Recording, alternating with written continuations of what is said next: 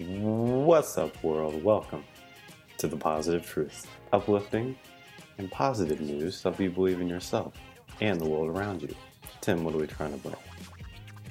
Here at The Positive Truth, we're trying to bring awareness, empowerment, inspiration, optimism, and understanding to communities everywhere. JP, how are you, sir? Feeling inspired. An answer you would give. How are you doing, Tim? Definitely feeling inspired today. You know what I noticed listening back to the audio? We never asked or hope that the audience is feeling great. So I hope everyone listening is doing awesome as well. You are absolutely right. We probably should have asked that a long time ago. Yeah.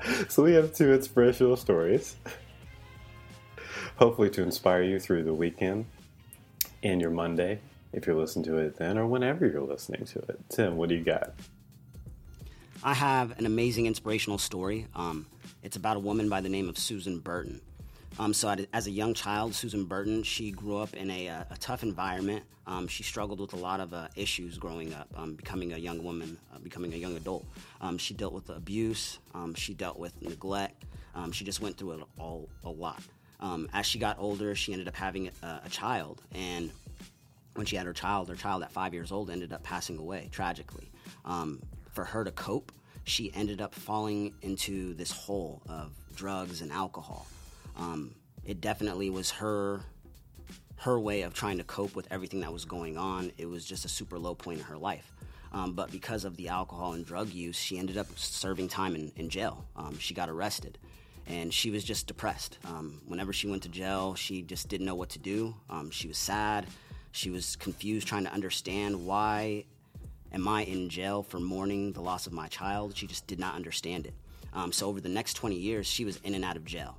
And in 1996, the last time that she got arrested, one thing stuck to her. The probation officer, I apologize, the CO, correction, the officer basically said, I'll see you again soon. And it broke her heart. It's not the first time she's heard that, but it broke her heart because he was probably right. You see, whenever she got out of jail, each time they would drop her off in a bus at Skid Row in L.A., It's where the largest homeless population in the United States lives. When they dropped her off, there was no ID, there's no social security card, there's no paperwork, there's nothing. You basically just have to try to figure it out. And the only thing that was left there was her old way of living, finding drugs, finding alcohol, committing small crimes just so she can afford those drugs and alcohol. She just wasn't about that life anymore. It's 20 years of in and out of jail. She just couldn't do it. So what she decided to do was seek help. And she sought help in a different spot this time, JP. She actually ended up going to a rehab facility in a suburban LA community. It had a lot more money than the rehab center she's been to before. They gave her support, they gave her food, they gave her a safe place to stay, and they helped her find a job. She was so confused, like, why is there not places like this in my neighborhood? I don't understand.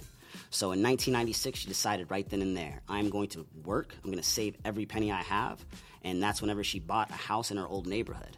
And she started a nonprofit called The New Way of Life, or A New Way of Life. So basically what ended up happening after she bought that house, started the nonprofit, she immediately went back to Skid Row and found women just like her, women that were told, you'll be back again soon, I'll probably see you soon. And she found 11 women, and they all moved into that house. And when they all moved into that house, they cried together, they laughed together, they ate together, they went to meetings together, they healed together, and then they spread that love to other women that needed it. This started off in 1996. We are now in 2023, and there's more than 24 homes across the nation. Started off by Miss Susan Burton. She basically was able to spread that love to so many people that needed it, that weren't getting the right help before, that now people all over the country that were affected by this story, affected by her house, affected by her love, are now spreading it in their communities. It blew my mind. I actually teared up whenever I heard the story, and I'm like, why have I not heard this before? This is wild. Who is Miss Susan Burton? One of my favorite parts about finding out about this story, she said her ability to love is the reason why she started this nonprofit. Her ability to love is the reason why she was able to overcome, because she knew that she could give this love that she was given to her to everybody else, and it's spreading like wildfire, JP. That's why we started this podcast. We wanted to show community. We want to show positivity. We want to show the truth that's out there, and this woman is doing it on a physical sense for a very long time now, man, 20 plus years. I think the story is amazing. Definitely my inspirational story of the week. That's one of the best inspirational stories we've ever had. Where is the movie for this lady? Where is like the hero news segment? Where'd you find this at? Man, I found it online. It's not even that old of a story. It's kind of old, I guess. They reported it, but it was on NBC News. I was like, what? How have I not seen this anywhere else? And I look for positive news stories and inspirational stories. We obviously do all the time. So, yeah, it blew my mind. I thought this was beautiful. Definitely positive truth worthy, and definitely positive truth person of the year. How old is she now? Because she has to be at least 60. So she was 45 in 1996. So you're the mathematician here. Plus 17 years. 1996 is 27 years. Oh, my bad. It's really early. It's really early in the OKC world. Yeah, so post 27 years. So, yikes. 72? 72. Woo, I did it at the same time. Woohoo! It's early. Yeah, wow. Yeah. Where's the movie at? Where's the movie at? Where's the president handing her the little pins? Like, Yeah, that's a really good story, Tim. Do you have a video? I don't have a video. Oh, I got it. Yeah, I have a video I could share. I definitely have an interview with her and stuff. I can definitely do that to the Facebook page. Yeah, yes. I should have went first because my inspirational story is not touching that. But before we get to mine, we need to pause and do audio meditation. It's where me and Tim talk about one thing we're grateful for each, because in the stresses of life, you often overlook all the great things going on in our own lives. We encourage everyone listening to think of one thing you're grateful for as well, guaranteed to make your day so much more positive. Tim, what are you grateful for today? I'm grateful for the family per usual. It's kind of funny. I guess that's like the main thing I'm grateful for. So I have all these like random little stories. But yesterday was a tough day for us. We were exhausted, moving from one place to another, had a parent-teacher conference. And I'm grateful for the grind that the wifey matches. It was kind of funny because, like, we were just exhausted. Like, didn't get very much sleep. I didn't even have coffee yesterday. It was one of those days we're both falling asleep everywhere we're at. But it was just funny to watch her, like, she looked miserable yesterday, man. She was so exhausted. But it was funny to see her pushing through and, like, just working hard, trying to get everything done, get ready for the next day. I was just like, man, I am beyond grateful for this woman, because right now I would have been sitting down. I'm just like, it is what it is. I don't care. Y'all kids are going to have to take care of yourselves for a few minutes. But she was just grinding it out. So I was like, man, she definitely makes me grateful for everything that she does for us. So shout out to the wifey. Tim's hit grand slams today.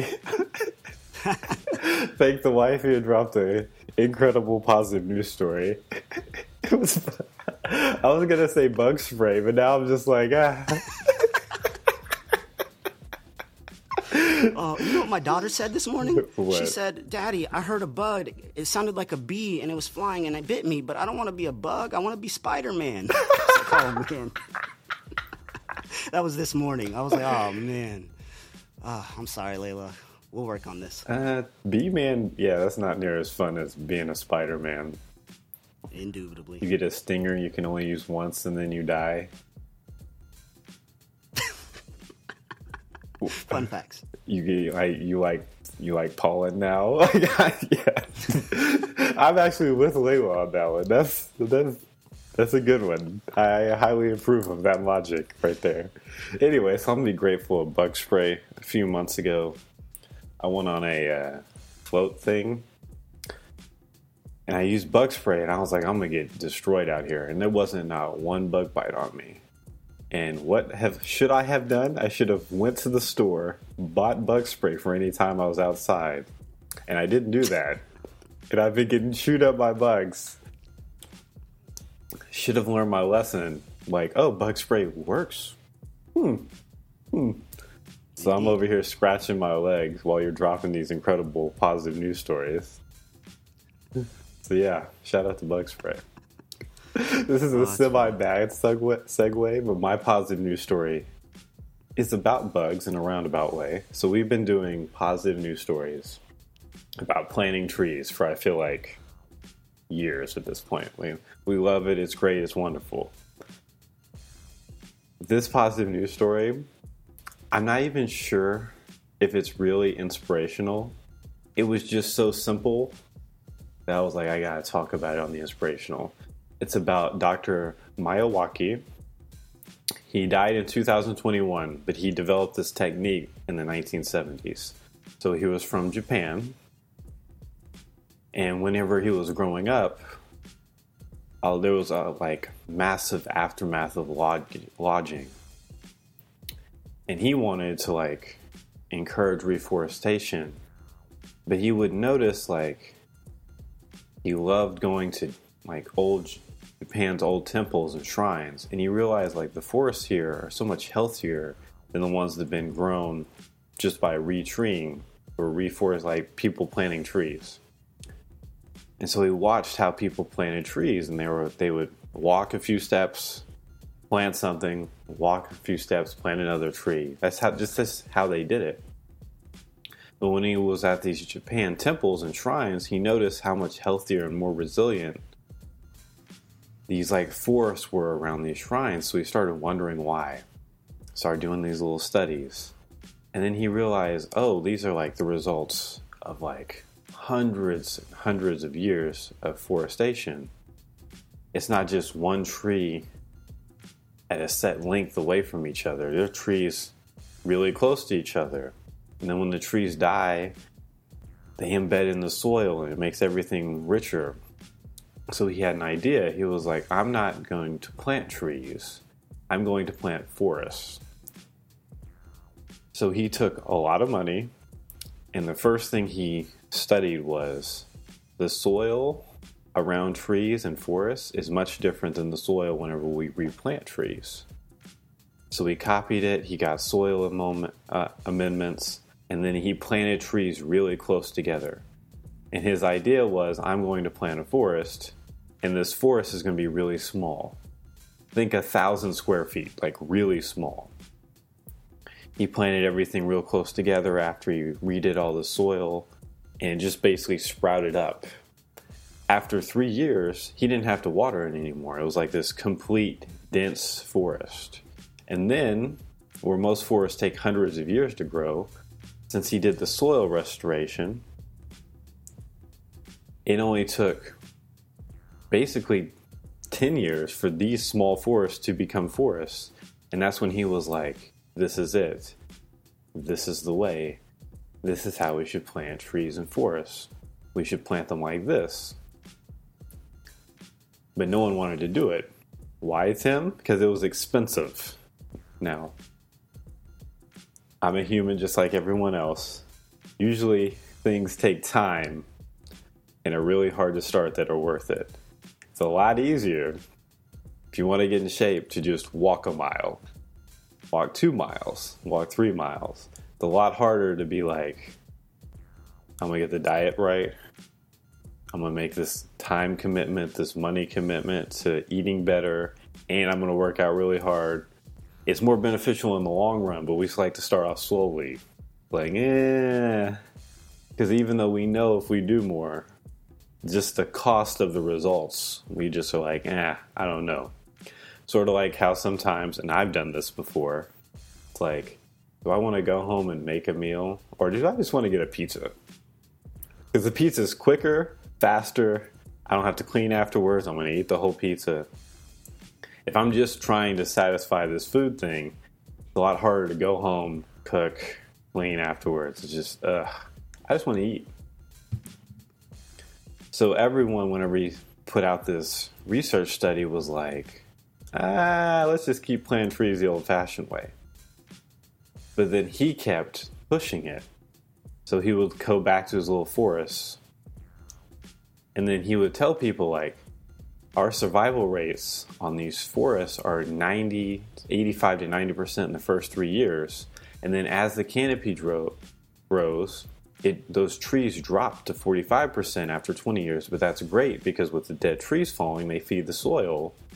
And that initial density of the soil amendments I did, plus the trees dying and being in such a tight space with the other trees, it's just sparks.